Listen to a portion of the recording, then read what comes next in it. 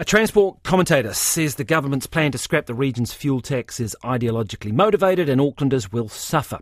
Transport Minister Simeon Brown says the government will explore alternative funding mechanisms such as tolls or time of use charges, but it's unclear when such tools would become available. The editor of Greater Auckland, Matt Lowrie, joins us now. Good morning, Matt. Matt, the government had promised to do this. They're fulfilling an election promise. What's the issue? I think the issue is that it actually hurts all Aucklanders to do this, and that is many of these projects are ones that Aucklanders have asked for and voted for many times, and they're projects that would help Aucklanders get out of congestion and reduce emissions and make it easier to get around. How does it hurt those Aucklanders who perhaps are low income, have to travel long distances, can't use public transport to work? They're going to be saving money every week. But the point is, it will make it easier for them to use public transport or other options, and it makes it easier for other people so therefore it reduces congestion and gets other people off the road. Is there not the potential use of congestion charging which could do that? Yeah, that'd be great if we could do that, but the problem is that could be quite some time away, and in the meantime there is likely to be a funding gap, and these projects are going to be either cancelled or delayed. In a way, it seems as though much of the debate is around the priorities around the projects which the money is used for. Critics of the fuel tax like to point to speed bumps and traffic lights that have been redone.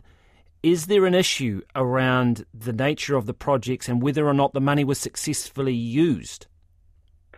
Well, I think that's up to Auckland to decide, and Auckland has decided that those projects are a priority, and this was a funding mechanism for that. And the alternative is that yes, the council could keep doing it another way. They could fund it through rates, but it's up to Auckland to decide what those projects are and what gets built. And it shouldn't really be the government deciding that Auckland can't build something or do something that it wants to do.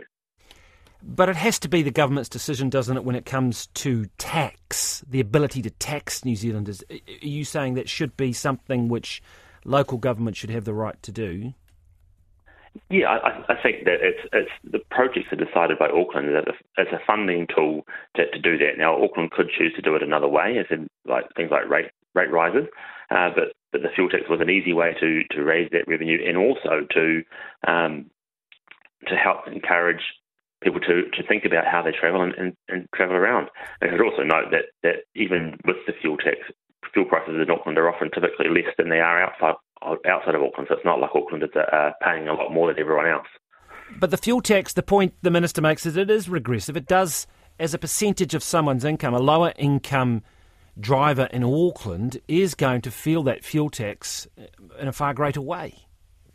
I think all taxes have a regressive element to some degree, and so yes, there's going to be some people who are going to be hurt by it, but that's no different from any other tax or any other decision that gets made around what we build and what we don't build. And I think what we find is that more Aucklanders are hurt by the fact that they're stuck in congestion with no other options but to drive, and everyone is stuck because everyone is having to do it. Then everyone gets caught, and their cost is their time. Okay. It's been done. It's being removed. That can't change. What now then? I mean, what is the best option to fill those gaps?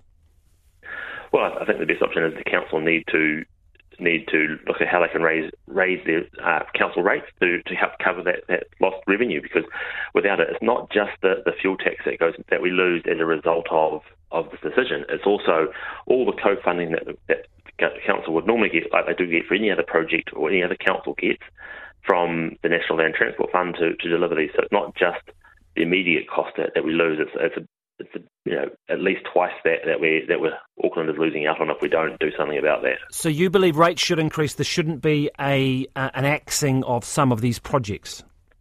No, these projects are ones that Aucklanders have said that they really want. I mean, the Mayor's released a survey showing that just 26% of people want the fuel tax gone if it meant that these projects were cut.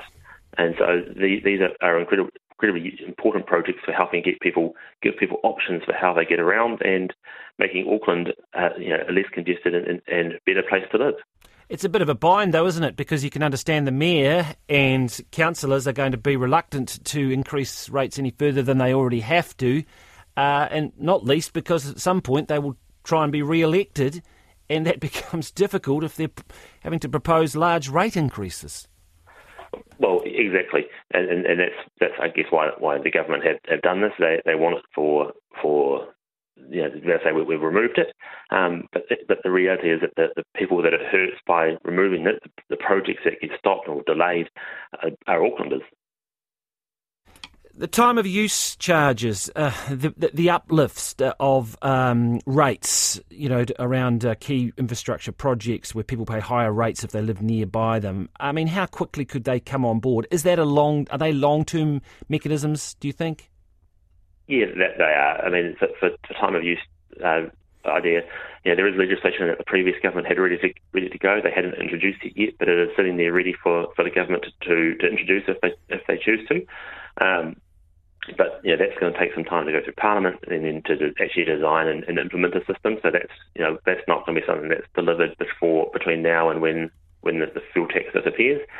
Value capture, there's been very little work done on actually understanding what that might look like, and so that could be even further away.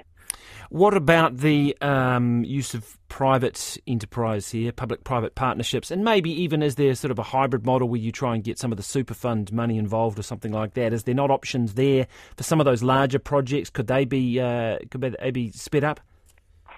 Well, that's really a financing tool. It's not a funding tool, and that is it's basically like having a mortgage on a house. You still have to pay your mortgage. You're not paying the full upfront cost, but you're still having to pay that mortgage, and you're paying it at a higher rate over a period of time. So it doesn't solve the funding shortfall. Well, it might enable the council to not have to carry so much debt on its books. Well, no, it doesn't, because those costs still have to exist, and that capital is still needed and it's still counted for in those future years. And in fact, what it does do is it locks up future councils and governments from being able to change priorities, because all the funding is diverted into that. And we're seeing that already with projects like Pūhoi to Warkworth and Transmission Gully.